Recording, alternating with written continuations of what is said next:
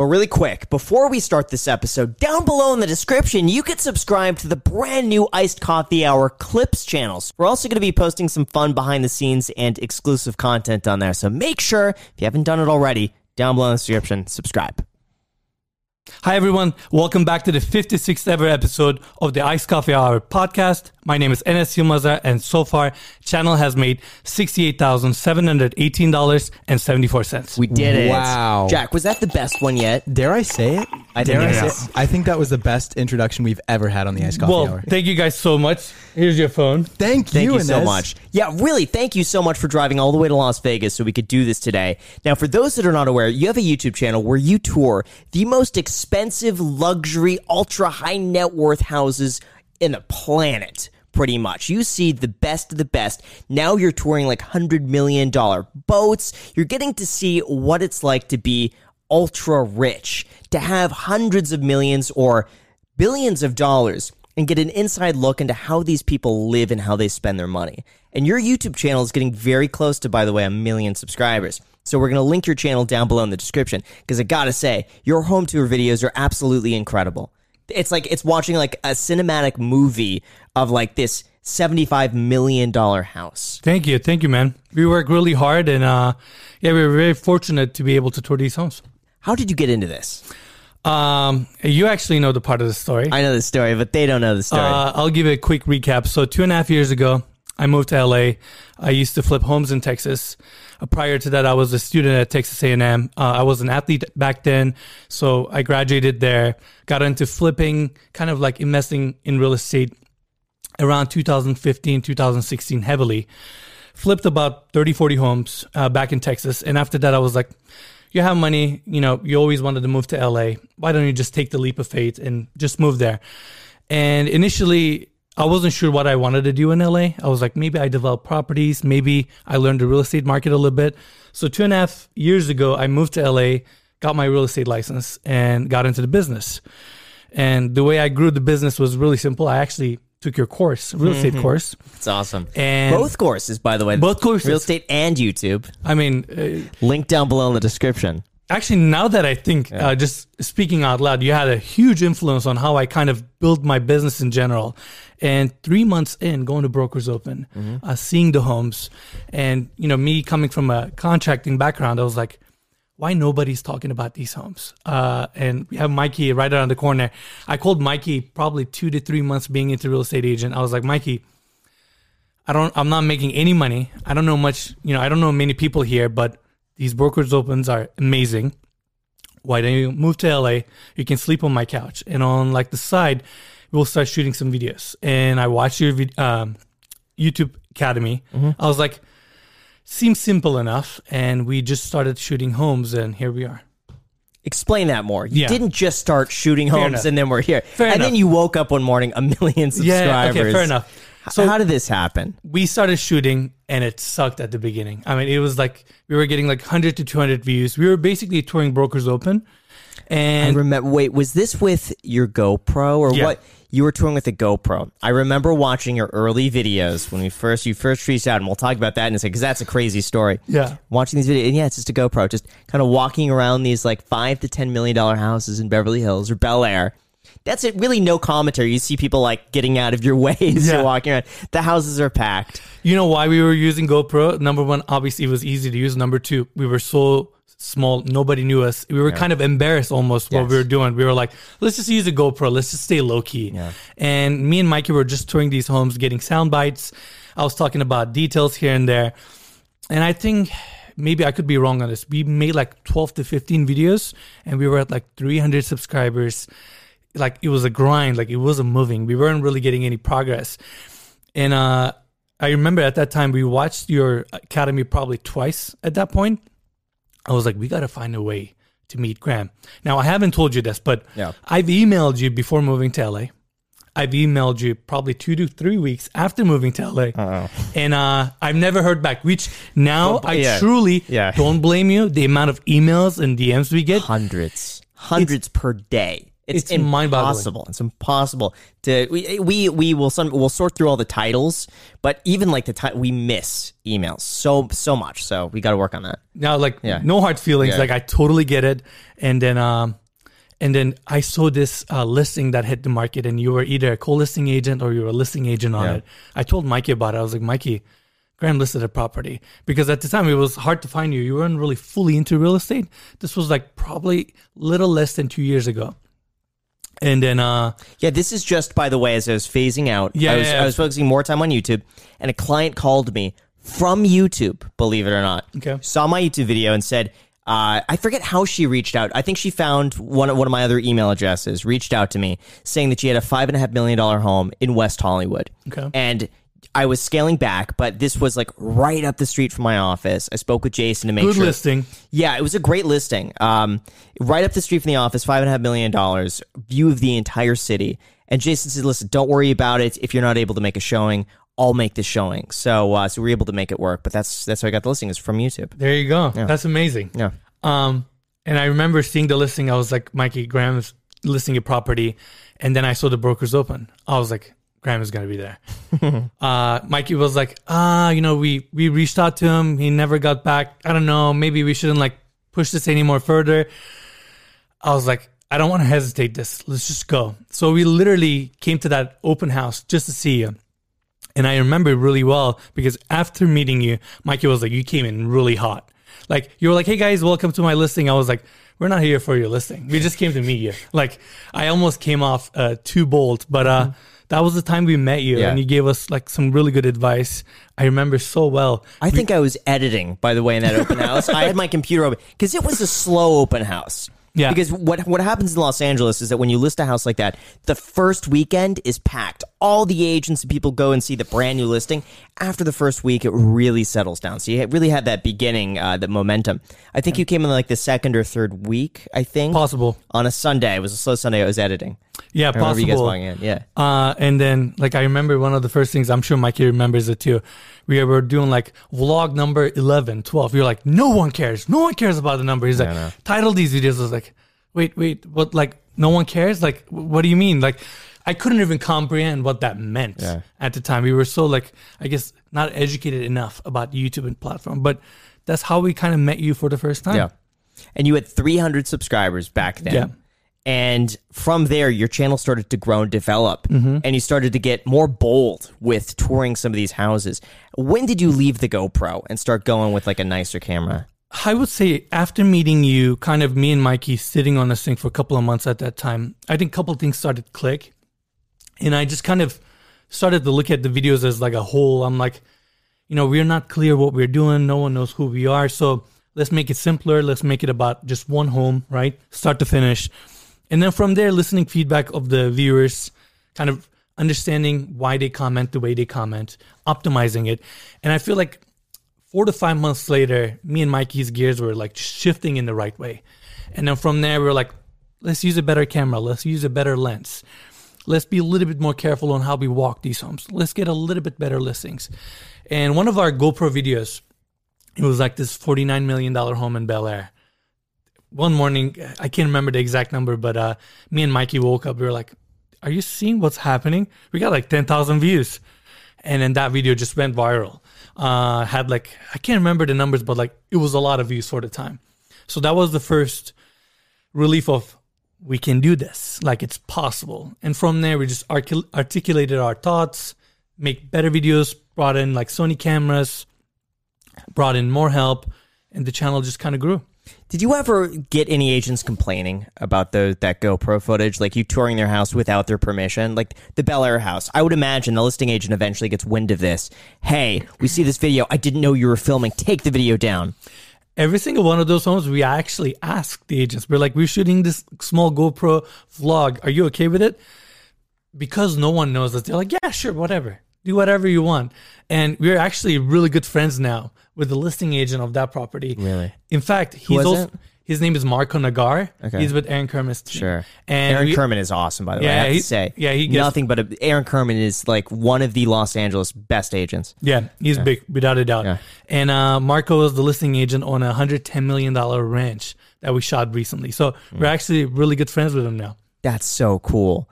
And then you reached out to me again, I think, when you had, what was it, like 50,000 subs. 40 to 50,000 subscribers. And we met at a coffee shop, got avocado toast. That's right. And talked about strategy to grow the channel. And it's incredible to see how it's grown from there.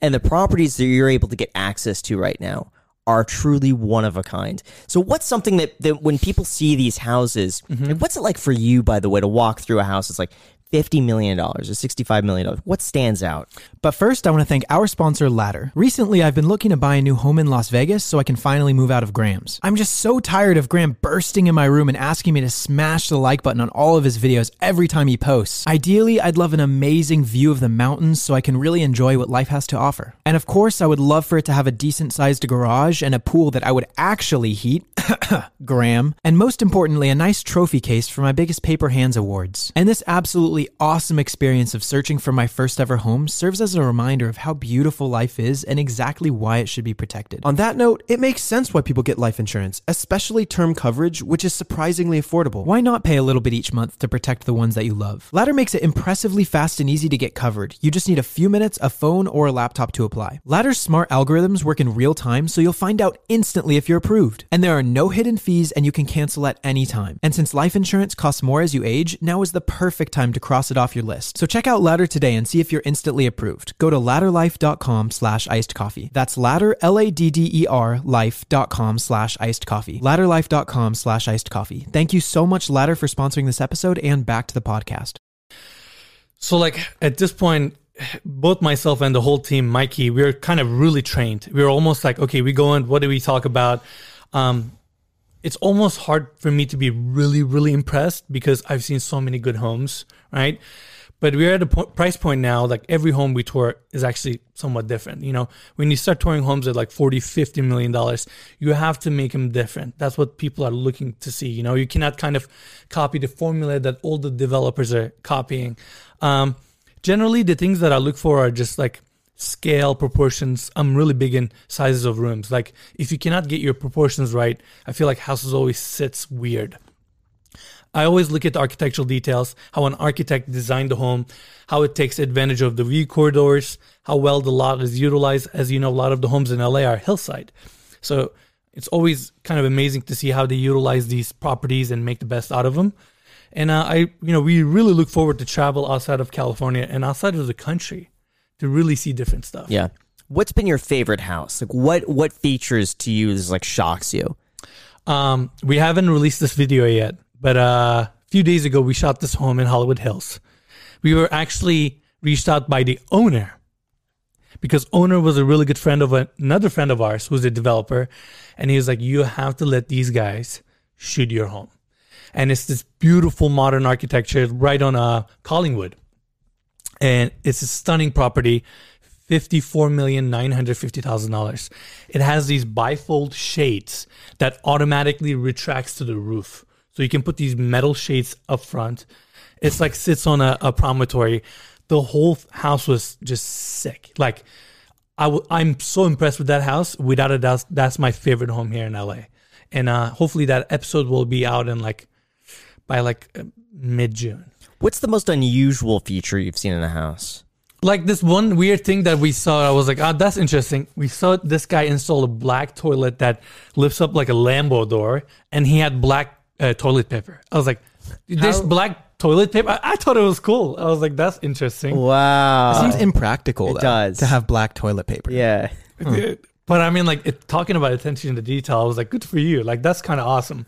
A lot of these drop-down TVs, hidden features. Honestly, that house, again, we haven't released that video, but it has these like bifold shades, like metal shades that sits outside of the home. It's like a railing that protects the home. And with a click of a button, it bifolds and like stacks to the roof and sits like a cantilever. Actually, this guy was like obsessed with utilizing the outdoor spaces. He put space heaters everywhere that comes down from cantilevers and motorizes down. So it's like sits 2 feet above you. So I thought that house probably has some of the coolest features. Going and seeing all of these $40, $50 million homes, is that something that you would want to achieve at some point in your life? And if so, which home that you've toured is the home that you would prefer to live in? Like your favorite home for you to live in? So I have a confession to make. I I used to be really, really inspired by these homes in terms of like, oh, I would love to live in one of these. And don't get me wrong, they're amazing. But they're so big. They're so expensive. And when you think about the running costs, the utilities, and like the overall liability of owning a home like that and kind of the stress it causes on you, I'm not going to lie, I'm almost a little bit turned off on having these kind of luxuries. Like I would almost want like a 2-bedroom house in Hollywood Hills. That's simple. That gets a good view and has an open living room. That'd be good enough for me. It's something about these really mega mansions. It's kind of overwhelming. It's a lot of people don't know this. Like it's amazing to see them. It's amazing to hang out in them and all that. Would I want to have them as my home and spend like, I don't know, like $1 million a year on property taxes? It's a bit insane. So, yeah.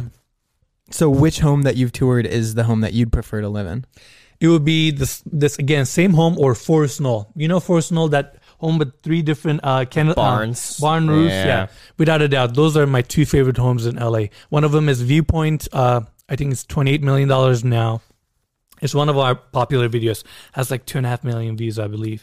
That home and the last home we toured, those would be my 2 favorite. What are the owners like of these properties? Can you talk about like, because I feel like once to buy a house, it's $50 million. Most likely, they're worth anywhere between, I would say, $100 million on the very low end to probably realistically about $500 million to $1 billion. What are they like?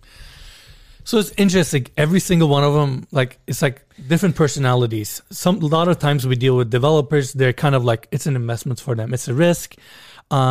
Every once in a while, we meet these owners with such unique backgrounds. Like I won't give the exact names, but one of them was a film producer, and he's also an investment banker. The other one is like, which we are gonna release a video. He's a developer from Russia, and he used to be in a bachelor's like of Russia. He's really famous in actually Ukraine and Russia, and he develops these like sick homes in Hidden Hills, Hollywood Hills. He's a totally different personality. Like sometimes we tour these development companies listings that are like big firms, like with like 50 other investment.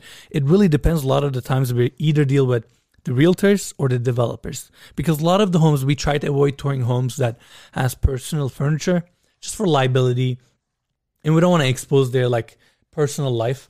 So a lot of the homes we tour are like staged, all polished up. So we end up dealing with, for the most part, with developers. Have you ever filmed and like released a video and then after the fact, you know, either let's say like the buyer or something wanted you to take the video down and you had to remove it? Happened a couple times, and we try to honor it. And not from a point of view of like we shot it, we own that content. It's more so, I mean, I don't want to have the feeling of like knowing that someone is living in that house and they're uncomfortable to have the video up. It's just like, I don't want to put that kind of karma out on our channel, and just it's personally not worth it for us. We just kind of like, fine. Like that's why like we try to not showcase the home from exterior that much on the street level, and like kind of keep it private, because we want to keep these episodes. They're super hard to make. We spend so much time. I mean, it's mind-boggling the amount of hours we put into making one video. So we try to keep them, but if we have to take him out, we take him out. Yeah, there's one video that Jack and I did a while back where we traveled to go and tour this house, and shortly afterwards, she sold the house and wanted the video down. And we know that by taking a video down, it affects the algorithm. And by removing, even if it doesn't get any views, by removing an old video, it tends to drop the entire channel. And my concern was that by removing this video, this could potentially cost us tens of thousands of dollars, potentially even $100,000 or $200,000 over the course of, you know, who knows how long, if this drops our views from removing a video. So we ultimately were able to work it out where we kept the video up. But that became a major concern for us moving forward with house tours, is that if someone buys the house, they don't want anything on there on the MLS, especially in that price point. It becomes a tough one. It is a tough one, and it's one of those challenges we deal on a daily basis. And I just kind of look at it as like, it's another difficulty that most people would struggle to deal with, and we'll figure out a way to do it. What was the most expensive home you've been through? $110 million, Santa Barbara, 3,600 acre ranch with like 3 mega homes plus like 10 other like staff homes. It took us 3 days to shoot this property. Serious? Yeah, we almost died trying to make this video happen. Like it's a 49-minute video, And we're a little bit reserved, and I like that about us, like meaning we don't really expose what we do that much. We kind of stay quiet and we just focus on our work. That video almost killed us. Like the amount of work that we put in shooting. We were shooting like 12 hours a day for 3 days. We had a car from Beverly Hills come in. They were so separated from each other, so we all had to work remotely. It was a huge challenge, and we made it happen. It has like 1.1 million views, I believe, in like 30 days. Who reached out to you for that? Was it the owner, agent, or developer? Agent reached out to us to kind of discuss the idea. And you can imagine when someone gives you a $110 million asset, it's a big responsibility. And there were so many things to talk about that house. I was almost exhausted trying to remember everything about it, because these owners are counting on me to make sure we highlight these features. You know, there's a lot of pride and pride and ownership goes into a $110 million home. So that was just a lot of pressure. But the agent reached out and we kind of put this plan together. We're like, this is how we can shoot it, because it's such an overwhelming property to show in person. Each showing is like 6 hours. So we were like, how can we make this a video where someone can watch it for 40 minutes and really understand the fundamentals about the property? And if they're interested, they can go see it. We almost wanted to create like a virtual link for the real estate agent. So even with so much plan, it still ended up being like 50 minutes. Yeah. It was insane. It's funny you mentioned a 6-hour showing. There was, what was the property? I'm blanking on the name. It was on the market, $250 million. Like Bruce Makowski's. Yes. Yeah. He was explaining, because he gave a tour to all of us at the Oppenheim group. Okay. And explained that every showing that they do was like $15,000 just to bring in a buyer. Because every time you go in, there are perfectly fresh flowers throughout the entire thing.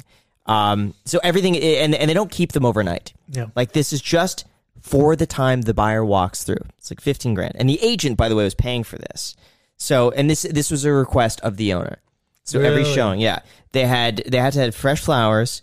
They also had to have, I think, the staff there to meet the prospective buyers so they could meet each other face to face.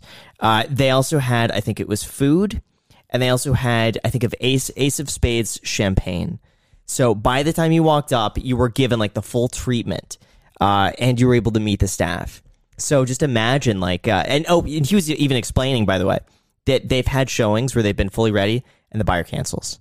Oh my God. Imagine that. Just the buyer last minute, hey, sorry, can't make it. Honestly, $15,000 is gone. I totally get it. And it's actually the right call, because anybody spending money at that level, logic is off the table. It's fully riding on emotion. Like you go in there, you smell the house, you get the feeling, you're like, this is how I want to feel. I want to own this place. And whoever buys a $200 million home, it's an emotional purchase. I mean, it's a tough one to justify. It's just like, hey, I can afford it and I would like to have this house, so I'm just going to have it, you know? Yeah. So I think it's the right call, and every showing is so important. Pretty much anybody that you get through the door at that price point, they're billionaires. Yeah. So yeah, that to me was probably the craziest house I've ever seen. Not so much for the price point, but just because when you hear the story behind every little bit, every item, every corner has a story behind it.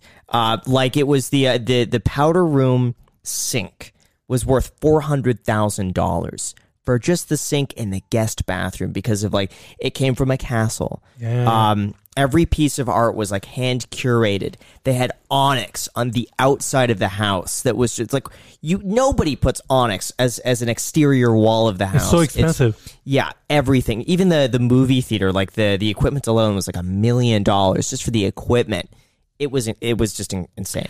I mean, I feel like that home and the home next door to that in Bel Air, those were really experimental projects for Los Angeles. Even selling it at $88 million, I think broke a new layer of what's possible. My only 2 points on those 2 homes were, I think at that price point, people look for land, and they seem to lack a little bit of land. I think especially Bruce's home was well executed in terms of what kind of unique things you get in a home like that. I just felt like they were not big enough in terms of properties. And I don't care how cool your home is, people at that price point look for land, look for they go in and they're like, this is my backyard. I can have 1,000 people here. And because they don't see these homes as just homes, they're like assets where you like leverage off to like get the right people through the door, that kind of stuff. What I've noticed though is that those buyers are sometimes the most like stringent when it comes to budgets. And they'll basically just in their mind walk through the home and be like, okay, that's $1 million, that's $1 million, that's $1 million. And they'll come up with the cost of like how much it'll be to build that house. Yeah. Plus the cost of the land, plus the cost of carrying costs, plus the cost of the guy's time. They'll make an offer based on the profit they think the owner should be making. I've seen that so much. They're like, hey, listen, you're in this house. I'm just going to guess $60 million. Yep. You're in this. Okay, your time is worth, $6 million a year. We're going to offer this. And that, regardless of what the asking price is, that's what I've seen most of the time. And I don't blame him. I mean, every house we go back, it's not that hard for me to like roughly estimate how much they put in, even if it's a hillside where engineering and foundation and caissons can be quite variable. It's not that difficult to calculate. So a lot of these people at that price point, they have resources or people, they can literally hire 2 engineers and a good contractor to be like, give me a rough estimate how much these people are in. Yeah. And they can just sit down. They can see the purchase price for the land, the time that they hold the property. I would like to think if I do a 1 to 2 day research, I can probably guess the cost of a property to a 95% accuracy. Yeah. So... yeah, I remember too. Jason Oppenheim had the listing. I think it was $44 million in Hollywood. Yeah, and the guy, it's on the hillside, right? Yeah. And the guy spent, I think it was just over $1 million removing the few power poles in front of the view. Welcome to LA. At like I think it was $100,000 or $150,000 each to put the power pole underground. Yeah, in the Hollywood Hills. So that way, when you look at your view, you don't see a wire going across the city. That could be a $5 million swing on the sales price, having the pull versus not pull. I can't tell you how many homes I've sold in the $3 to $6 million price point where the reason they didn't buy the house was because right by the bedroom on that second floor, the third floor, you hear the bzzz, just this buzzing of this big power pole. And they feel like, I don't want to be next to that. What if it gives off some sort of radiation? People just hate it. Yeah, I know. But it doesn't make sense. You can't remove it at that price because you never get your money back. But above like $30 million, people demand a higher caliber of home. Without a doubt. Without a doubt. I totally agree. These luxury homes, they're a little overwhelming sometimes, but it's almost interesting to me to see that like most of them sits empty. It's kind of because people that can afford these homes, they're so like wealthy that they probably are running big businesses. Yeah. They can't even enjoy it. We toured one home. Owner was like, he owned the home for 2 years. This is not a joke. He's like, I've never swam in that pool. Me and Mikey were like looking at each other. I was like, what? He's never swimming in the pool? Yeah. That reminds me of someone. Actually, yeah, I relate to the guy. Yeah. Yeah. So, that's just on a smaller scale. Yep. Jeez. Yeah, I am always surprised at the level of just the wealth that's out there. That these houses just sit empty. They don't care. There was another property that we had a listing of. This was many years ago in Beverly Hills. I think that the property was anywhere from it was over $15 million, and the owner bought it, intended to move in, and just decided he wanted something else instead. That was it. Nothing wrong with the house. Just bought the house. And you know what? We actually saw something a little bit nicer. Bought the other house instead. Now, the market went up, so we ended up selling it for a profit. So he bought this house, made money on it. But to buy a house like that expensive and be like, this other house, I'm going to buy that instead. Just doesn't care. We toured another house, and then like owners, they were technically living in it. They're like, yeah, their kid is going to UCLA, so they bought this house. And it's like a $20 million home in Bel Air. I'm like, yes. What? So... that's the world we live in. Yeah, there was somebody I met at a car meet who was, I think he was a little bit younger than me, but his family bought, it must have been a $20 to a $40 million house in Bel Air, right by UCLA, because he was going to UCLA. And that was it. That was the only, and their logic behind it was, well, we'll be able to sell it for more money because it's like a prime property. I don't know if I could say, I think I should be able to say, it was one of like the Walt Disney estates. In really? Bel Air, there's some sort of Disney estate that was there that they purchased. Wow. In Holmby Hills, but it has underground tunnels, by the way.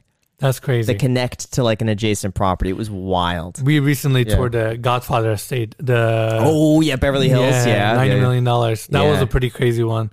Like they had a nightclub where they took Hugh Hefner's old nightclubs, like furnishings and all that. So they replicated the club after it was closed and brought all the furnishings to this home. So they have a nightclub that looks like I think it was called Touch. It was Hugh Hefner's Beverly Hills nightclub. So that was really interesting. Wow. What do you think of the one? I mean, it's really big. Now let's explain this. This is the most expensive property is it in the world? It's the world. No, it's not in the world. I've seen the Antilia or whatever. But that's like a commercial apartment building. It's a dubbed home. a house. It's a home. It's an apartment building. That you're buying a skyscraper. It's a home. That's a skyscraper. tall. That's a skyscraper. What do you think? Do you think it's a home? Is that a house? You know the one I'm talking about. Yeah, I know. I mean, unfortunately, I would say it's technically a home. I mean, he's crazy enough to build it the way he did. I get it. It is a skyscraper. I feel like that's cheating. That's like, I'm buying like a big Walmart. Be like, I live in a... Yeah, I don't But once know. you're building a house so big, wouldn't it make sense to start building up? We were touring this penthouse in New York, and during the when we were shooting it, listing agents were showing it to someone else, someone's representative. They're like, yeah, they're interested in buying the top 2 floors and the bottom 2 floors and doing like a 5-story penthouse. Each one of these penthouses were like $50 million. Like, are they just casually talking about dumping $200 million just so they can have like top 5 floors? People do that stuff. So I'm actually not that surprised about that home. I mean, people are crazy. Okay, so we'll call it a home. Yeah. Fine. He looks so happy. Of course he looks happy. But, okay, so we'll call it, it's the second, one of the most, what are your thoughts on that?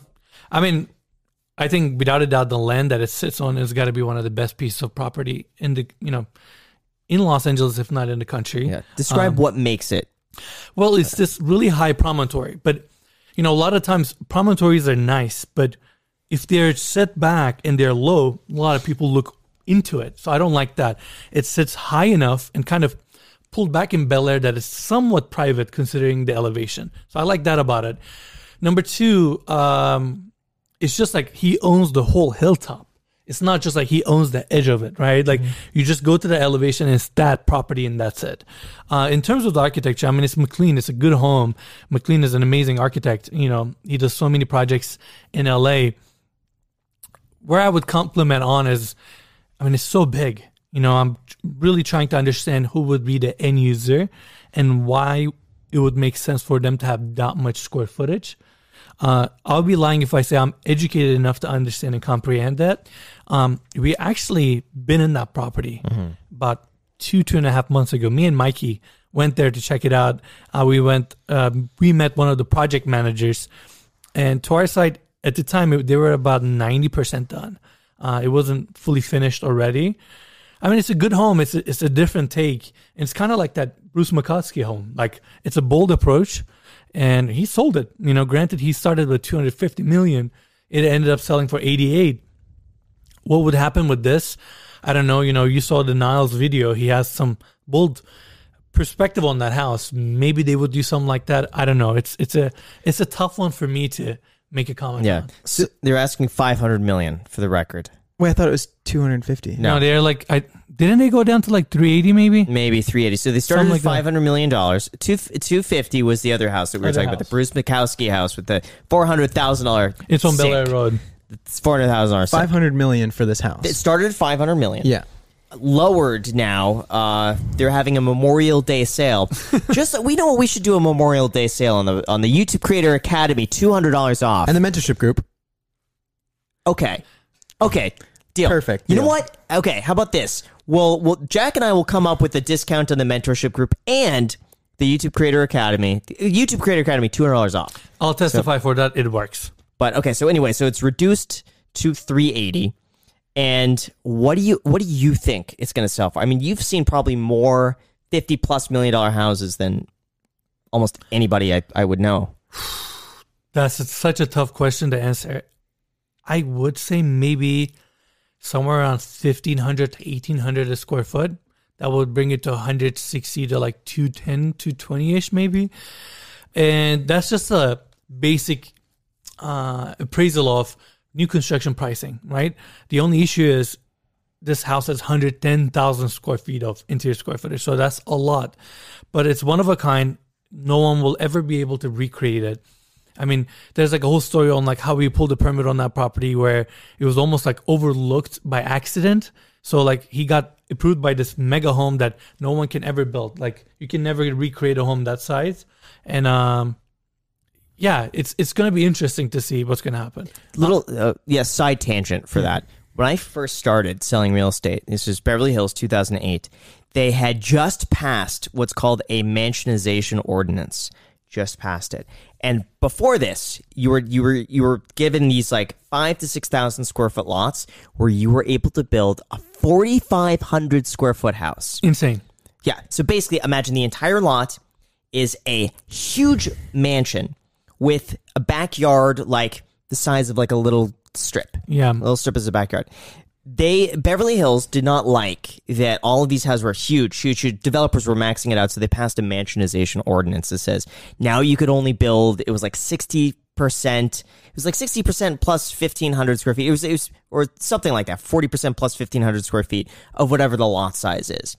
And that was the selling point, was that this is pre-mansionization. You're getting a bigger house. You can't build this anymore. Yep. And so far, they've only gotten more strict. They're scaling back on what you could build, less square footage. So that's a good point there, that you can't build that anymore.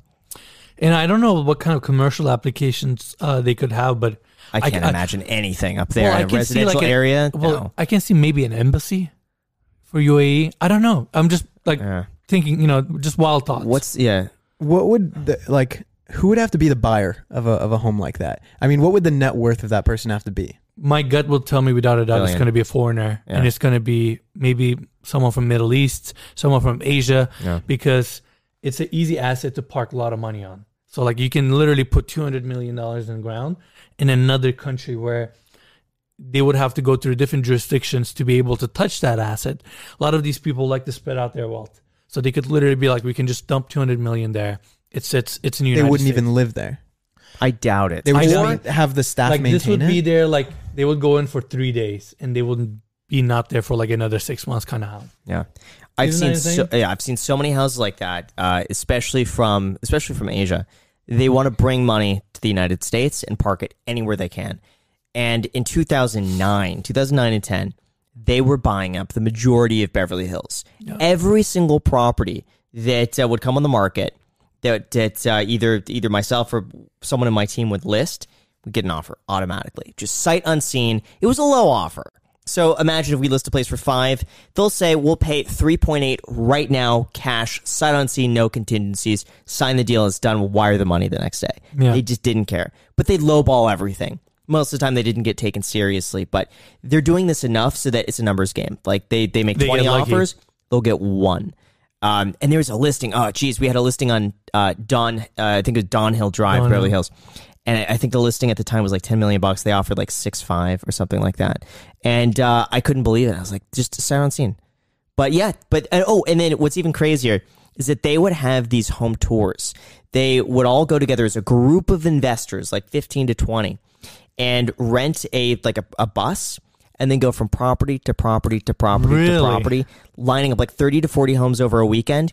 And they would all be sitting there writing offers on houses. They'd all as a group. As an investment to let the house sit. Yep.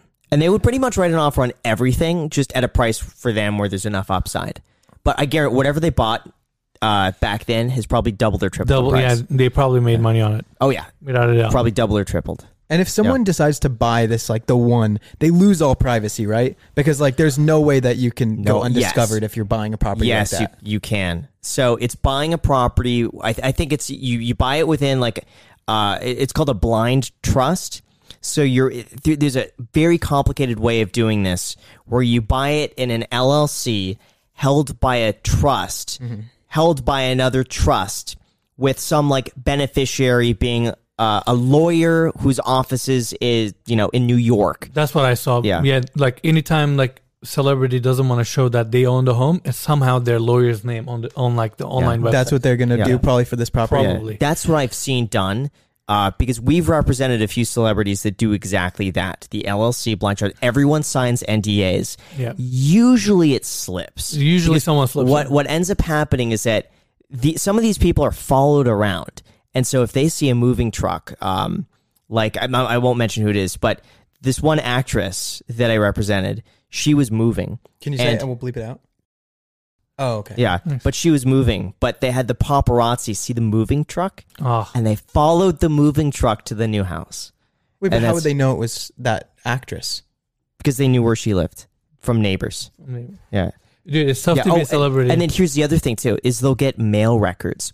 You can't have anything in your name that gets sent to the property. Like, you think, why? That's illegal to go through someone's mail. They have ins. They have ins. They know. If you even sign up for a magazine to go to the property with your name on it, 100% that name gets sold and leaked. Yep. You can't have anything. I didn't realize this. But yeah, utilities, that's not in your name.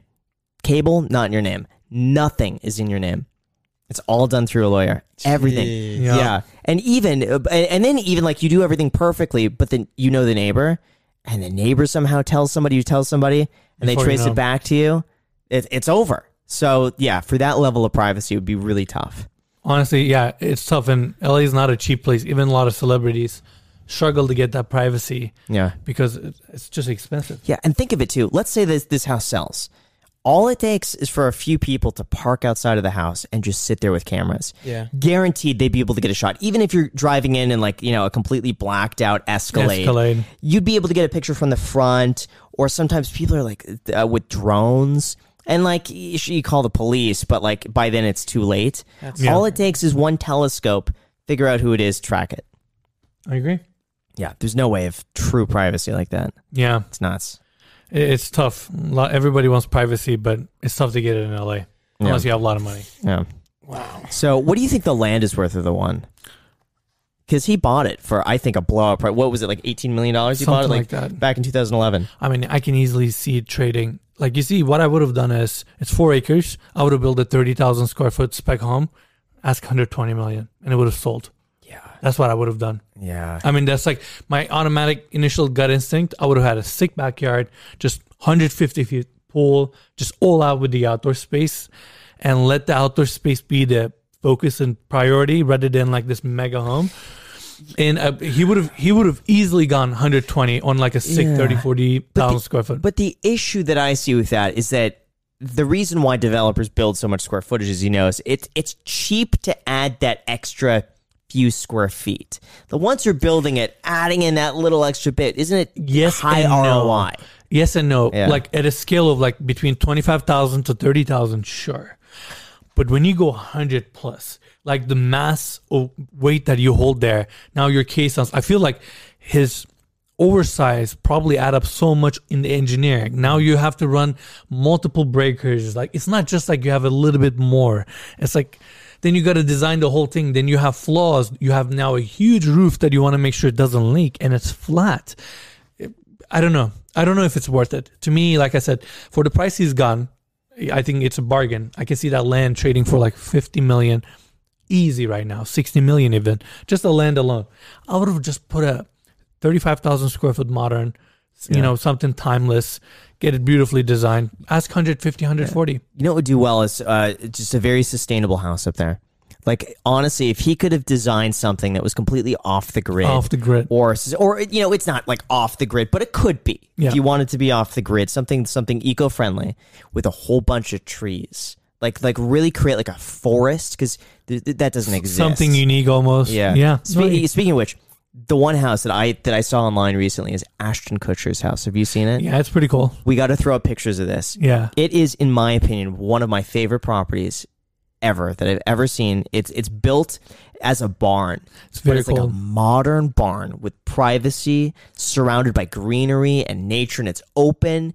But it's contemporary. Like, it feels like something that is built today, but it has that charm of something that's like 100 years old. I've never seen anything like it. I saw it too. I was like, oh, maybe we get lucky. We get a chance to tour it. But no, it's a pretty nice home. Right. Without a doubt. So what do you think the developer's cost is on the one? I want you to estimate too. Wait. Gosh. Because you know what? I'm going to write down a number. Yeah, and then we'll compare. Yeah. Okay. So all right, then I'm going to guess. I'll guess too. Okay, cool. Let's we can't say any numbers here. So I have a number, and I have it on my phone. Okay. So who wants to? Jack, I want you to go first, Jack. All right, $175 million is how much I think it cost to build the one. And we're talking about just cost of the property, not the land, just to build. Not the land as well? I'm just saying all in, like developer's cost. No, land is around 18 million, so you can come up with like your exact number on how much do you think it costs. Okay, 157 then. Okay, 157 is your cost to build the house. That's what we're talking about. Wait, the house, but what about like the trees and the grass and all of that? Well, that's included. That's improvements. Yeah. Not the land. So just that. Okay, 157 million. Okay. 55. 155? No, just 55 million. Oh, you think it's 55 million? Without a doubt. At lowest, he's at $900 a square foot, which would be about 95 million. I say this because it took over 8 years for this property to be built up. Just the carrying costs and being able to maintain the property up there, it should build up. Oh, we're not talking about carrying costs. So I did $600 a square foot. No. $600 a square foot because of how much square footage there was. I'll be really curious if this information one day leaks. I would say without a doubt, minimum $900 a square foot, 95 million. I can see it as high as $1,300 a foot, 140 million. No, you've seen it. I've only seen the video of it. You know why? Because it's just like not even like the finishes thing, but when scale changes, he has these huge marble walls. Those are full slabs. I have a feeling they got big cranes up there.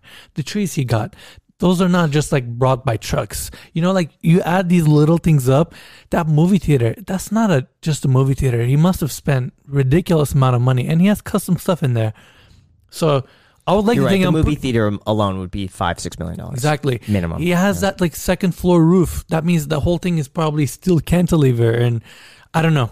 My gut tells me lowest 90 million, highest 140 for the construction cost, not the land.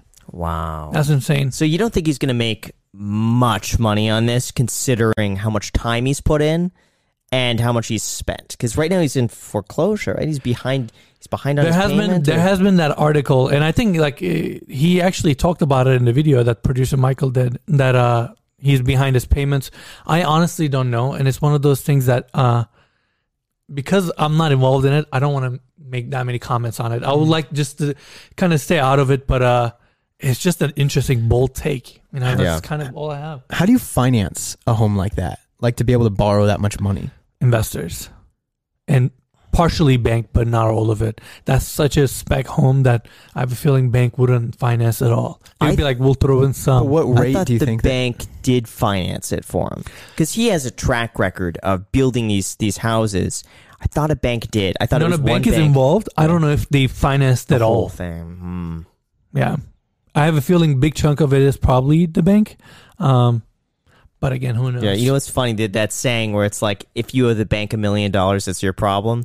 If you owe the bank $100 million, that's their problem. Yeah, it's true. Yeah, yeah. And now Niall is the one who could call the shots, because if that property gets foreclosed, it's losing 30% in value. Like you can't foreclose on that house. Yeah. You have to work with him. You don't have a choice. Like you literally have to hire a few people to manage that foreclosure as an asset because it's so expensive. You're like, imagine trying to figure out the electronics on that thing. Yeah. Out of the blue. It's crazy.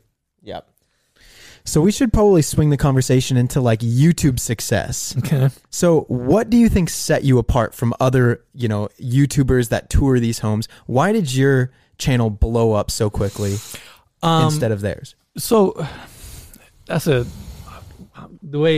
so many things to talk about that. But number one thing I would say is we really try to showcase these homes in a way that honors the property, right? Like I want to make sure owners are happy with the end product. Developers are proud. And I felt like a lot of these homes that are 20, 30 million in LA, people are like, these are just ridiculously priced. I'm like, well, nobody knows how to talk about them. And they're not easy to develop. They take years to develop. Permitting process is insane. And some of these details look so simple, but they're not easy to execute on. So we just try to cover those things. And I think people appreciate understanding why they are $30 million, right? And we explain it from a point of view of like not being a realtor. Like it's like hey, this is how it works. And let me explain it to you. So I don't like salesmanship. I'm not a good salesman.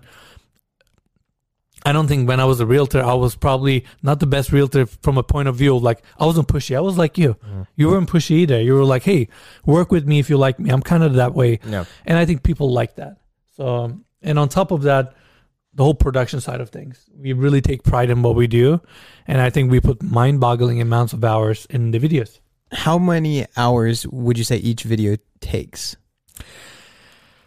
You're talking about like the post-production side of things? Talking about Everything hours start to finish in total before between even everyone. like getting the house. Yeah. From the time I see it and somehow I get introduced to the owner, or like I reach out or they reach out to me, meeting, preparing for the house, planning, shooting, editing, it's got to be 120 to 140 hours. Per video. Easily, man hours. Easily. And that's like between me, Mikey, and the rest of the team. Like easily. One video, and we do it every week. That's honestly the most challenging part of it. Keeping the quality and raising the bar while maintaining this with the type of homes and the type of style we shoot them. This is one of the most difficult puzzles we've ever had to put. Like, I lose my hair over this every day. And you were bringing up all of your expenses, like your equipment. Yeah. What are your expenses on this? I mean, for the production gear, we got to be probably around 100,000, if not more. No. Yeah, 2 iMacs. Wow. Hard drive after hard drive, small hard drives, multiple Sony cameras, audio equipment, shotgun mics, multiple drones, big drone. We have Inspire, memory cards, lenses. I believe our expensive drone, the lens set alone on that, the lens kit with like multiple lenses is like 12 grand. Wow. And you know what? I guarantee people are at home watching your video think, oh, that's easy. Look at that. 2 cameras, walks through for an hour. Done. Here's Enes walking with his friend, acting. Yeah. Oh yeah. Gets to see cool houses all day. It's a big challenge that we put together. You know, where it becomes really difficult is with your videos or what you guys do. You guys can control the product, like the video core itself. With us, the product that we make the video off of is someone else's. That's such a delicate balance to manage and be able to make the content around their product where they're on board, and you still manage to pull off your vision on it. You know, we don't get the freedom that you guys have where you can take the conversation wherever you want. You can make fun of it or not. We can't. So it's a really difficult balance that we deal with every day. So how is it for you to see all of our equipment over here in our setup with our lights and our towel light diffusers? What do you think of all of this? Do you think it would be in our best interest to upgrade some of our equipment? I feel like Jack is really putting Graham on a tough spot here. So here's where I'm at. Tell me a way to improve a content or whatever we were doing better. As long as I can get behind the cost of it, like I will spend whatever money it takes. Like I literally were talking to Mike. I was like, you have a good idea that you can express to me and justify it. I'll invest $500,000 tomorrow without a blink of an eye. I'll empty my stock account and I'll just invest it. It's all about, to me, business. I take my emotions out. It's about, is this worth the investment? And it's not just from a money point of view. I look at things as for example, we buy an equipment. How much time do we have to spend on this equipment? What kind of returns we're going to get? How our footage is going to improve? Is that worth it? Is that going to make our videos better where we get more views or like our overall quality is going to go up? If you can justify it to me, I will spend any money needed. I'm bold. I take bold risks. See, I feel like there's diminishing returns. Like to go from no camera to an iPhone, boom, big upside there. Big upside. To go from an iPhone to a DSLR, boom, big upside. To go from a DSLR to 4K, okay, maybe 5%. To go from 4K to then getting all these fancy lights, maybe another few percent. Better audio. You know, or to go from like a shotgun to a wireless mic, yeah, that's going to do well. But to go from the wireless mic to a Rode, it starts tapering off in terms of what you could accomplish. And I think, I at least feel for my videos, the real magic is in the planning and the story behind what I'm talking about, and less in like fancy equipment. And I love the homegrown nature of the channel. I started in my garage making videos, and I'm still kind of in a garage making videos. That isn't changing. I like the fact that it's like it's me doing it myself, and it's not like some big corporation or anything. Production team. So I like the fact that I'm using the same camera as I did 4 years ago that I bought used on eBay because it was cheaper. I feel like that's the organic nature of the content. And honestly, for you and what you guys are trying to do, I get it. For us, without a doubt, we want to become the most versatile and the best team in the world. Like, I'll say this out loud, in the world to shoot these homes globally and some of these other expensive assets. So for us to get to that level, if there's a way we can improve the content by 0.01%, you have my attention. Let's talk. That's how I see it. So I'm brutal when it comes to this stuff. Where I kind of hold it back is I want it to be like, whatever improvement we're doing, it needs to be practically applied, or we need to have a plan in place to integrate. Just because $100,000 camera is better, yeah, but do we know how to shoot with that? Do we know how to process that? If we don't, that to me is actually not a good investment. No. But you tell me how we can integrate that into our operation, I'll go buy it tomorrow. What was I about to say? Oh, do you ever worry about running out of houses or like not having one lined up for a week? Like how far in advance do you film these videos? Right now we do 4 to 5 weeks ahead. That's smart. Yeah, that's the only way we can deal with the fluctuations, because last minute it rains, last minute owner changes their mind. It's too much. I wish people can understand the amount of abuse and like stress we go through trying to produce these videos. And we have a laid back personality, me and Mikey, where we're like kind of easy about this stuff, but it's crazy of a logistics that we deal on the back end, putting these together, but we shoot in advance. I would like to say our second channel, we probably have always 4 to 5 videos in inventory. We may not be able to edit them right away, but we have them. We do the same thing on ours. We always like to be a week ahead on the podcast. Yeah. I'm always 1 to 2 videos ahead at any given point on the main channel. Gotcha. We're always about 1 to 3 videos ahead on the second channel. Good. And the podcast is week by week. Gotcha. So that's the most up-to-date stuff. Nice. Well, yeah, I mean, yeah, to us, in order to run it at the level we want, we need to be ahead. That's just the bottom line. Some of these agents reach out to me. They're like, can we have it by next week? I'm like, no.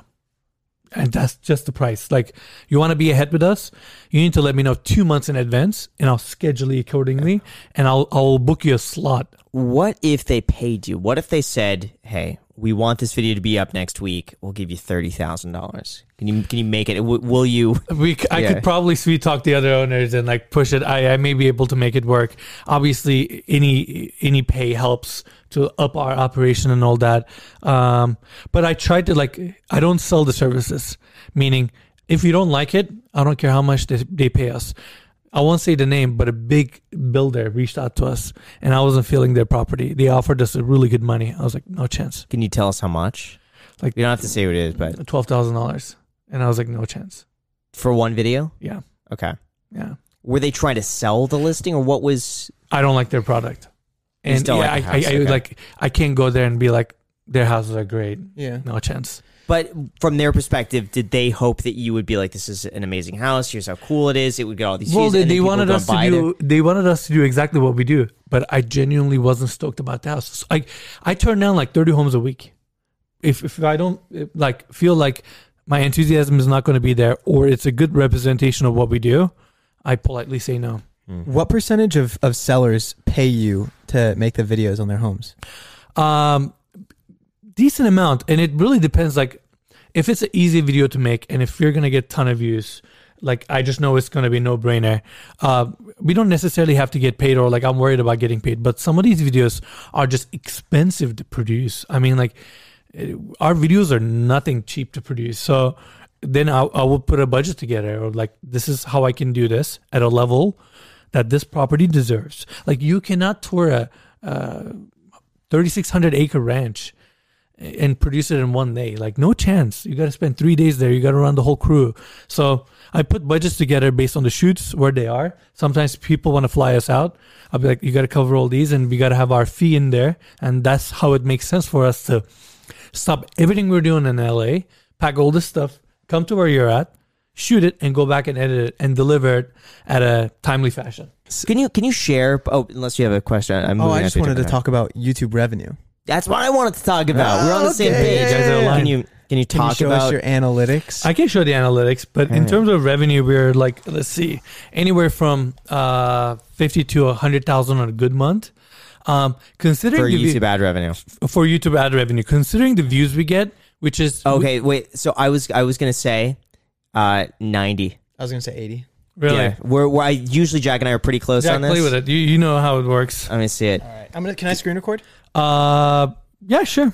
Okay, so you have a million real-time views, Oh, which is incredible. And it's super consistent. Your watch time, man, incredible watch. So I've never seen watch time as high as yours. Really? 1,650,000 hours of watch time last I'm 28 honored. days. We're honored. That's a big compliment. A lot.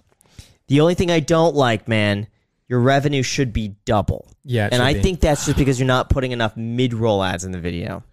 We don't want to upset the audience. We're like too gentle, you know? No, it's okay. It should How be many mid-rolls do you put in your videos? If it's like a 30 to 35 minute video, we'll put like 4 or 5 maybe.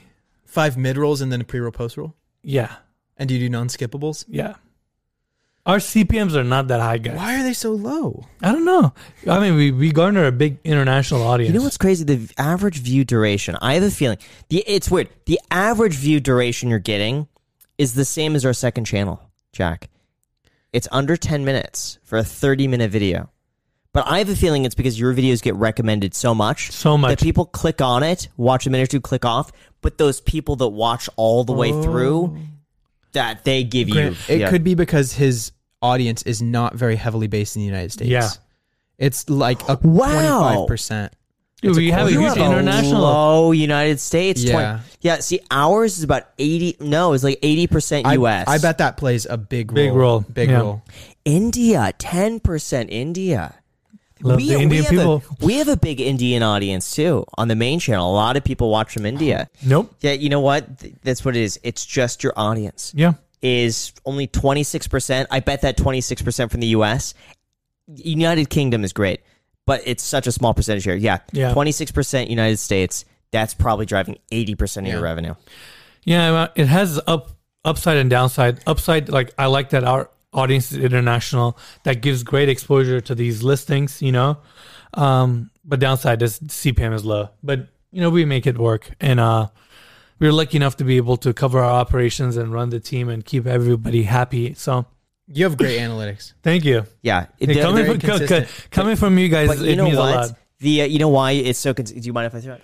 It's so consistent. Thank you. But you know why? It's because every video is an evergreen video that you push. Yes, correct. Every single thing it doesn't matter when you watch it. Like with our videos, they usually die after a few days because like nobody cares about what happened to the stock market on a Tuesday 3 months ago.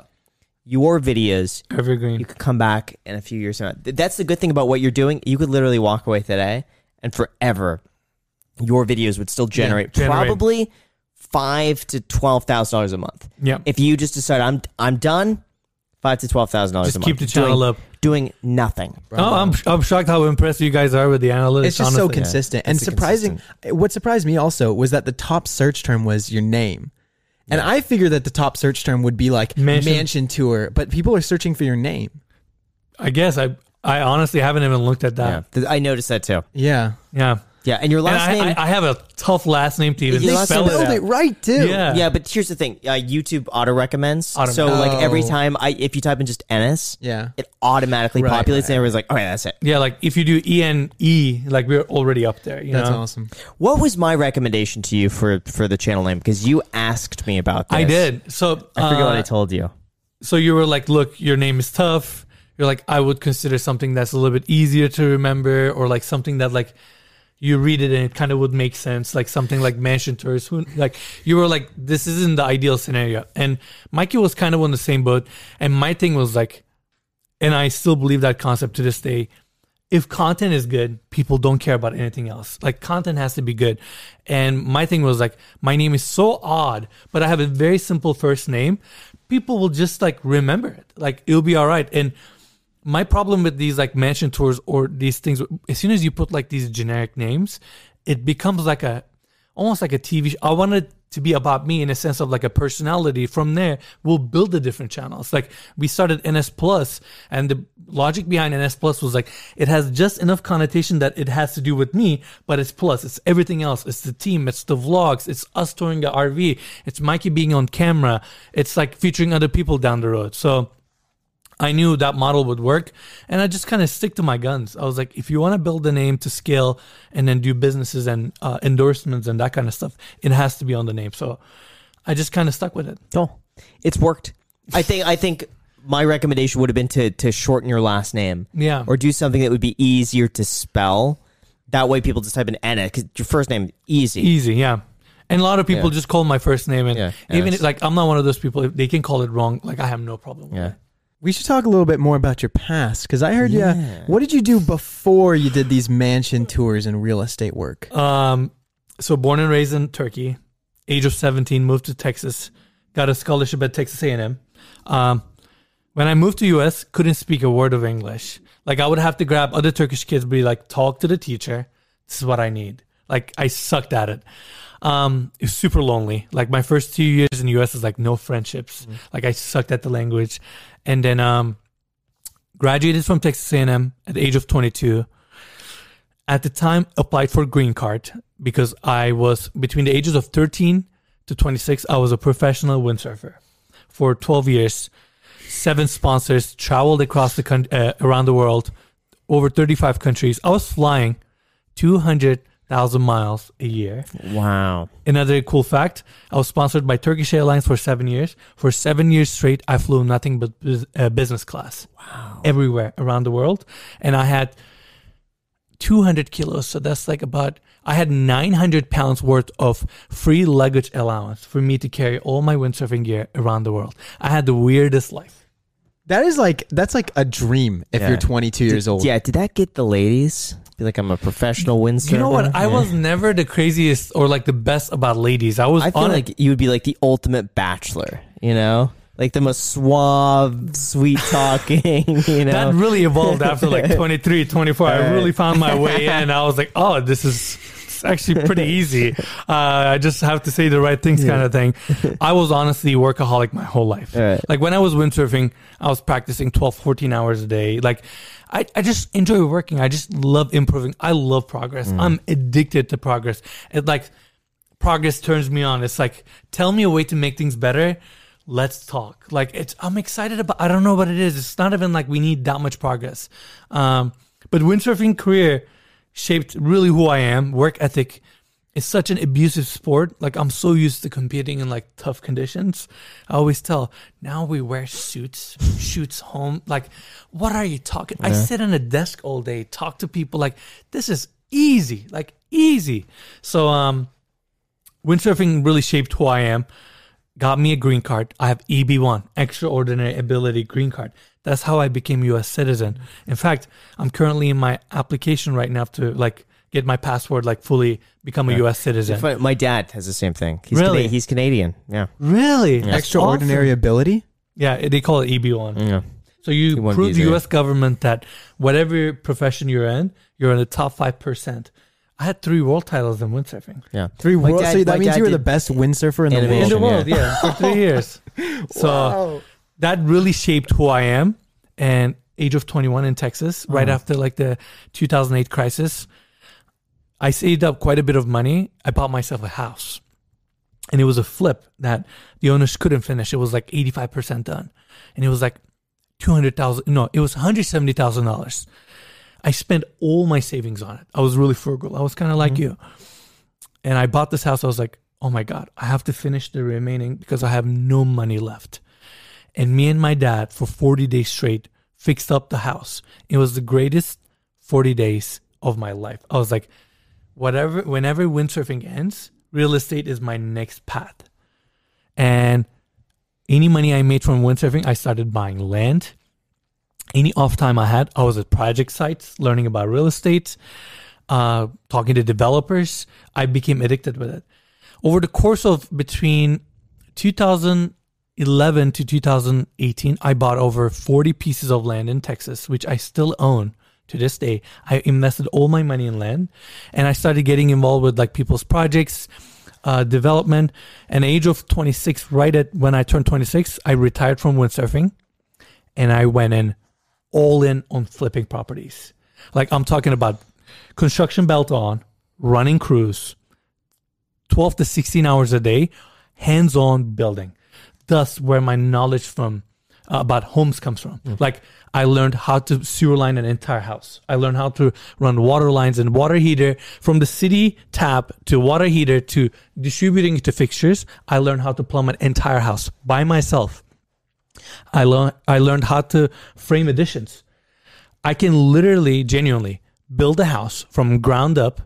I have every skill set, wiring an entire room, running panels, troubleshooting, installing fixtures, roofing, stainless seam metal roofs, building block, laying brick. I learned it all. And that gave me it was such an humbling experience. Like imagine you're at age of 26, you were a 3-time world champion windsurfer, sponsored by Turkish Airlines, making really good money for that kind of job. How much were you? Could you say?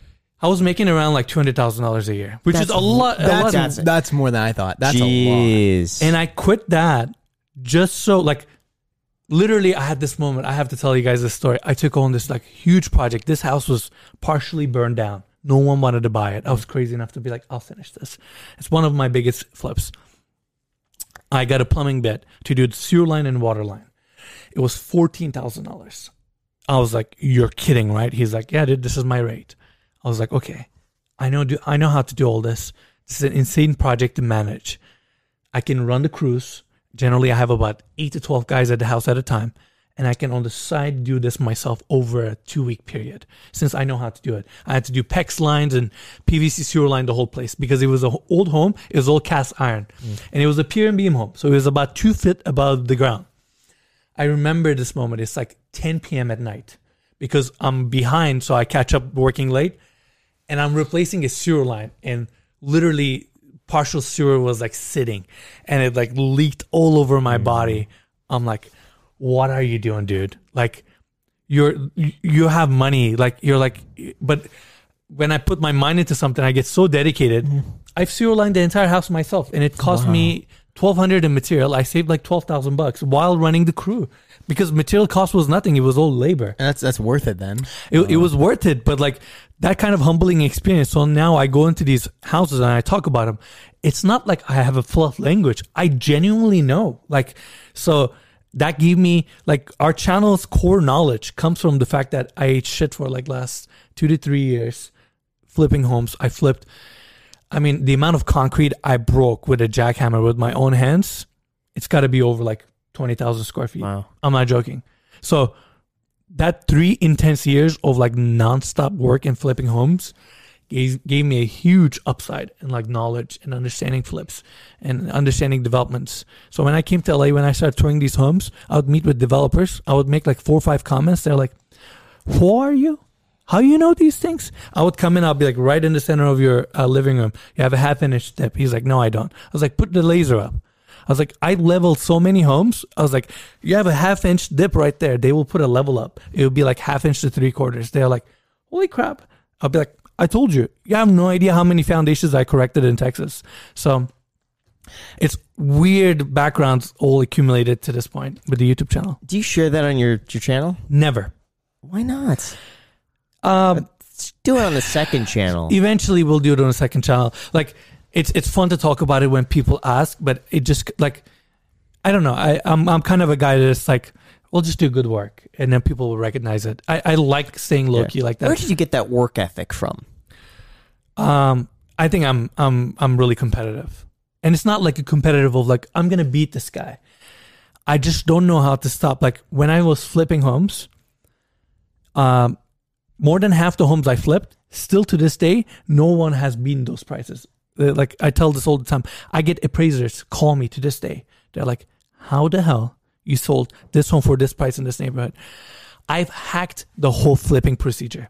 I would go find like really nice cabinetry stores and buy their open boxes, have it in the inventory. When the right flip hits, I would put $1,000 vanity on a home that's $140,000. My homes were so standalone, so good that I broke every single neighborhood record that I was in. And that just comes from the fact that I was like, I could have made money. I was like, I could make better. I can put a $500,000 home cabinetry in a $200,000 home. And I love that challenge. And I love over giving the value. Same thing with these tours. We can get away with doing less, but we can do more. And dude, people see it. The best compliment is where your work speaks for you. So this kind of stuff, it's almost like, why don't we just shut up and do good work? And we just let the people dictate. What about growing up? Did your parents have a similar work ethic, or is this just something? My dad is one of the hardest working person I know, and like my dad will never complain about anything. Yeah. That's what I learned. Like, like look at my hands. I have cut after cut building the van. Just shut up and build it. Yeah. Like, I know how to do it. What am I going to do? Hire someone and like get a plan design? Yeah. I was like, okay, we work a lot. We're shooting all this content to get ahead. I'm like, I can get my assistants to help me. Mikey will help me a little bit. I'll stay to like 11 or 12. We built the van. So it's just like, you take pride in it. And I don't know. I'm just competitive and I appreciate progress. Yeah. This van that you're building, you want to talk a little bit about that? Yeah, explain the van. You're stopping here on a trip, right? Yeah. So this has been me and Mikey's goal for a while, that like we want to drive across the country and like shoot cool content, especially now that we have the second channel where we can kind of shoot anything really. And then Mikey, in fact, you want to come out here, like give your thoughts on this? So for those not aware, Mikey, you're the voice and the camera behind the scenes. I love your little. Sometimes you'll throw in like a little comment, or Mikey, go get a close up of it. It's this cool little catchphrase that people know you through your voice. So some people may have heard you, but they have no idea what you look like. So now here you are. Yeah, it's weird to have people like recognize my voice. I was telling you yesterday, I got in an Uber a few weeks ago, and they were listening to a song from our channel, and I started talking to them, and they're like, your voice sounds really familiar. Are you Enes' cameraman? And I was like, this is weird. Like, this is bizarre. Yeah, it's weird sitting in front of cameras now, though. Yeah. But coming back to the trip question, we wanted to do this across the country trip, and flying is difficult. We got a ton of camera gear, and like we have so many different skill sets. I mean, we have this like $14,000 Radin jet board that we wanted to use it around the country. And then we wanted to shoot other stuff. We were like, well, we like our production to be high. So how are we going to carry all this stuff? We were like, let's rent a Suburban. But that doesn't solve it. We have so much stuff with us. We need like a trailer too. We were like, maybe we take, like I have an S-Class. I was like, maybe I sell my S-Class, get it, Escalade in a trailer. Because of my contractor background, I have two cars. So I have my regular business car, like my Mercedes, and then I have this transit van that like I was literally running my contracting business in Texas. I brought it to LA because I genuinely didn't know what I was going to do in LA. Still with my construction tools. I was like, Enes, stop delaying this, dude. This van is probably perfect. The problem is it's a cargo van. It's super loud. It's metal to metal. So we spent probably 100 hours roughly, first demoing the whole thing, rebuilding the decking, installing a backseat so the rest of the team can ride with us, putting this metal rack, like a garage shelf rack, and retrofitting it into the van, sound dampening the whole thing, covering the inside with a foam. So it's this sick now travel production van that we built, and we literally have all of our camera gear. We can ride up to 5 people. Also, it's a good starting point because it'll get better, but it's like over time the van will improve and improve and improve. Slightly adjustment. Right now it's like stage 1 of the van. It's like the van's first life. You got to get something on the side of it. Something is a joke. It's just like, I think a plumbing company or like maybe something like that. Big Doge logo. My God, Doge would be cool. On the back. Yeah, that would be cool. On our way to the moon. Yeah, something like that. Yeah, to the moon. That would be nice. The moon. Yeah. Total to the moon. Yeah. So that's the story behind it. I think people like our friendship between me and Mikey. They like that we're not a big shot. Like I wear a suit because I respect my job, and I address what I'm about to say appropriately to the house. You're touring a $50 million home. You better put a suit on that is sharp. You need to own up to that job, and you need to deliver the information in the right way. This is not something to be joked about. So I think people respect how we carry ourselves a lot. And we get these comments so many times. Literally our last week's video, someone made a comment. It's like one of the most popular comments underneath Ryan Serhan's comment. We toured this home that Ryan toured. Ryan comment was like, I quit, because the views they've gotten in 2 weeks, we've gotten in less than 1 day. Yeah. and we just passed by them. Yeah. And the second comment was like, let's talk about something that is unspoken. These guys and Enes started this trend of like detail walkthroughs, and everybody else pretty much copied it. Yeah. Like, and it had like the most liked comment. Well, so yeah, just to clarify, like there was a few people out there filming homes. Yeah. But they're like, this is a view, you know? Or like, Yeah. this is $100 million home, and it's like two like, here we fast have- shots. yeah. It's like 8-minute video of They're like, this Yeah. is where the kitchen But you know what's is. interesting is that Ryan Serhant is more about him and his personality. Yeah. Yeah. Less about the house. Producer Michael, I feel like it's more about what he's going to say and what he's wearing and his watch than it is about the house. The house is more of a backdrop when you more watch more jokes from and Michael. stuff, yeah. With yours, you really focus on the property. And by doing that, we actually have more personality, in my Yeah. opinion, because we set ourselves so distinctly apart. Yeah. And kind of goes back to like, good luck copying it. Yeah. I genuinely look forward to someone tackling a challenge as big as what we tackle on a weekly basis and try to truly compete with us at both on knowledge and production. I've been a 3-time world champion windsurfer. I tackle a lot of big challenges. This is without a doubt one of the most difficult things we've ever had to work around and like truly run it and figure out a way to do it efficiently. It's refreshing to hear you, Jack, like how you get it, right? Like being around Graham or being able to work with him and learn and observe and do stuff around Graham would be opportunity of a lifetime. I will do it in a heartbeat.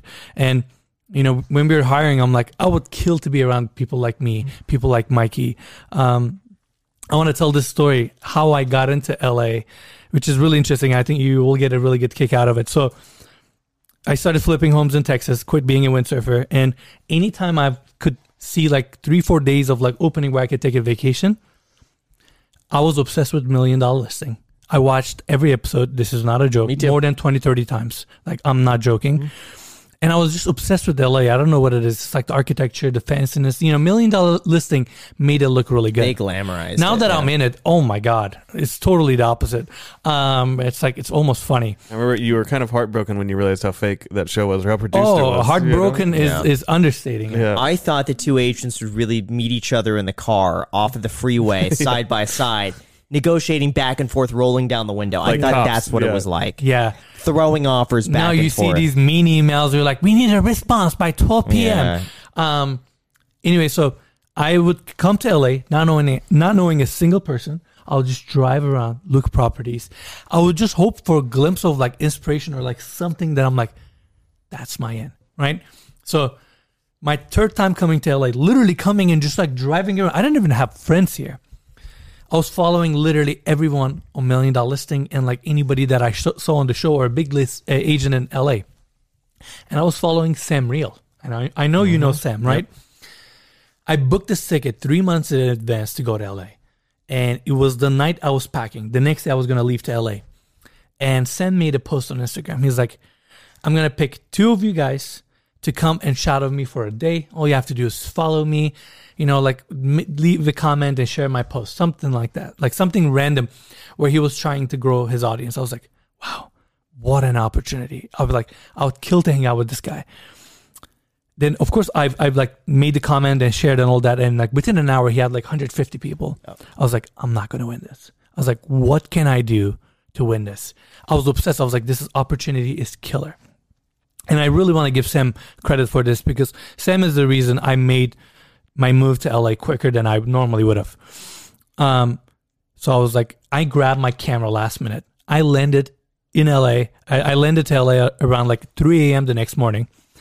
I slept like 2 hours. I went up to Hollywood Hills, put my tripod, set the camera. I had like a really nice view. Not knowingly, I had 2 of Sam's listings right behind me on that backdrop. I didn't even know it. Wow. His 2 upcoming listings. And I shot bunch of takes on like who I am, what I do, why he should choose me, how much like this really means to me. I went down to Beverly Hills, edited it all day, and I made him a 10-minute reel of who I am, why he should choose me. And I was like, I'm just going to drop it off at Nest Seekers. I went there. I'm like, what if he doesn't see it? Like this would kill me. I was there for like 3 days. I burned my first full day trying to make this video. I was like, I'm just going to dress nice and go there and be like, I'm a client. I want to talk to Sam Riel. So I went over there, like, I'm like, can I talk to Sam? They're like, wait a minute. And his assistant at the time came down, which I'm really good friends with now. And he was like, hey, man, what's up? How can I help you? I'm like, dude, this is embarrassing. I really wanted to win this giveaway, and I made this video. I'm so afraid he may not see it.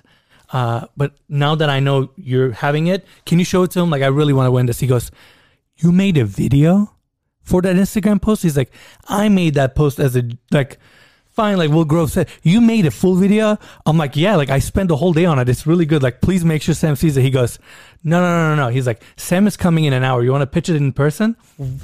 So, hour later, I'm in the office with Sam, and Sam is like, you made, like, he curses a lot in a good way. He's like, you made a video? I'm like, dude, this would mean a lot that, like, I'm trying to, like, figure out my way to LA.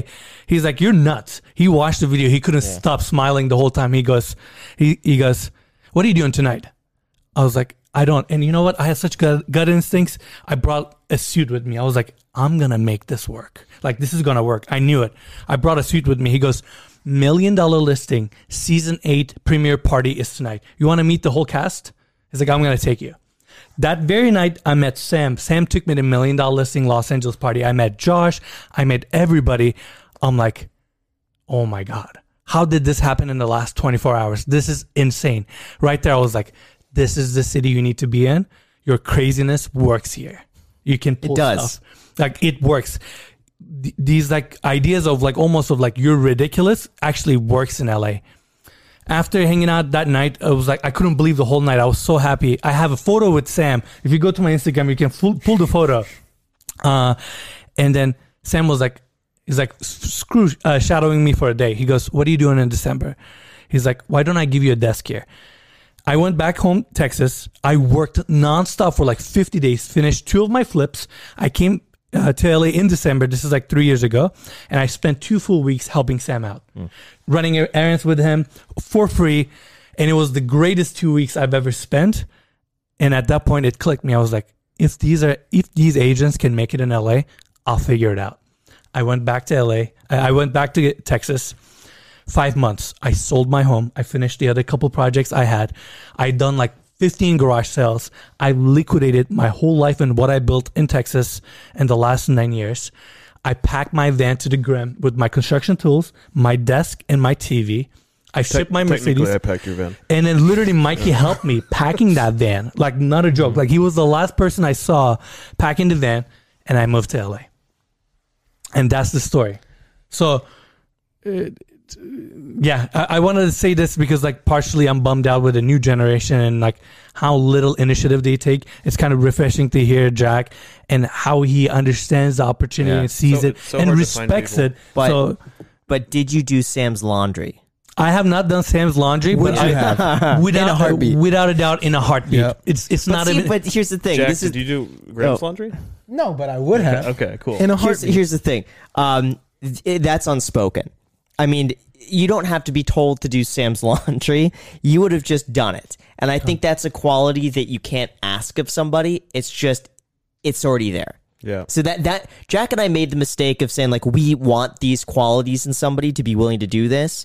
And everyone said, I can't believe you would assume that I would do but that's the sort of stuff you can't describe. Graham is referencing when we were going through the hiring process. So Enes and I are hiring an assistant for the channel. Like, I need an assistant editor. Yeah. We saw your video and how you found Alex, and we were like, this is great. Let's do this exact same thing, you know? So even in the video, we're like, we're copying Graham. Yeah. We like say that.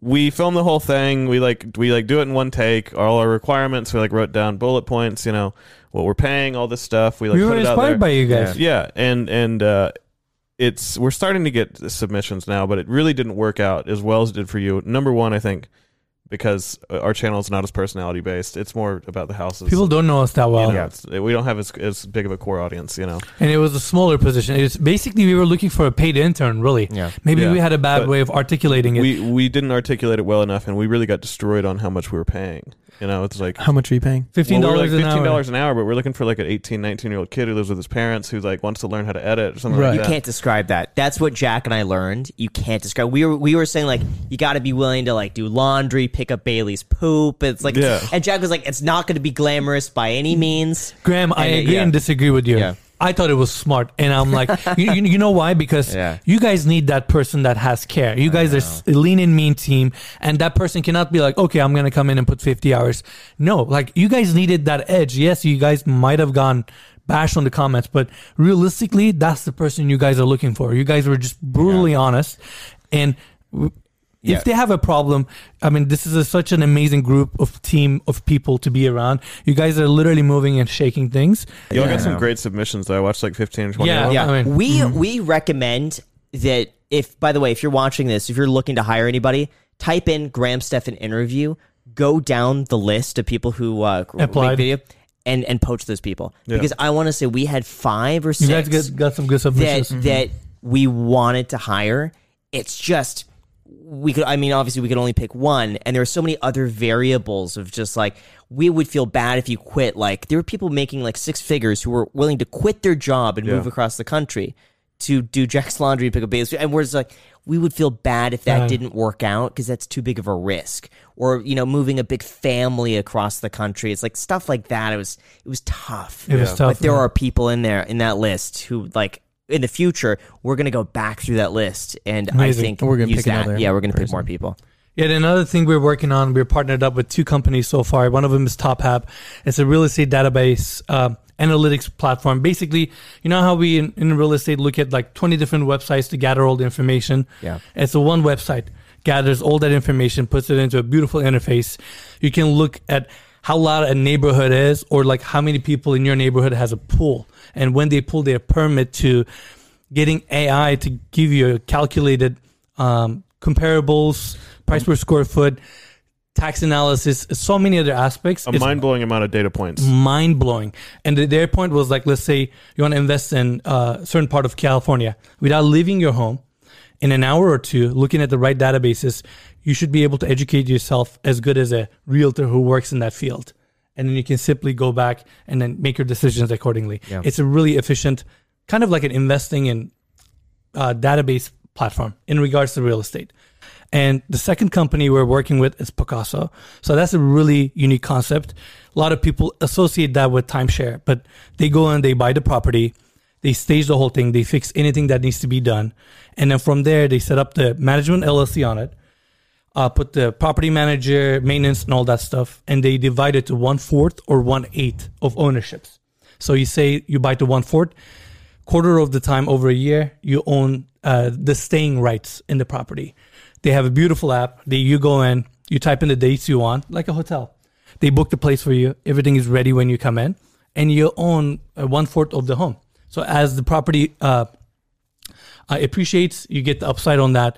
They can finance it for you. They handle all the transactions. You can use a realtor of your choice to sell it.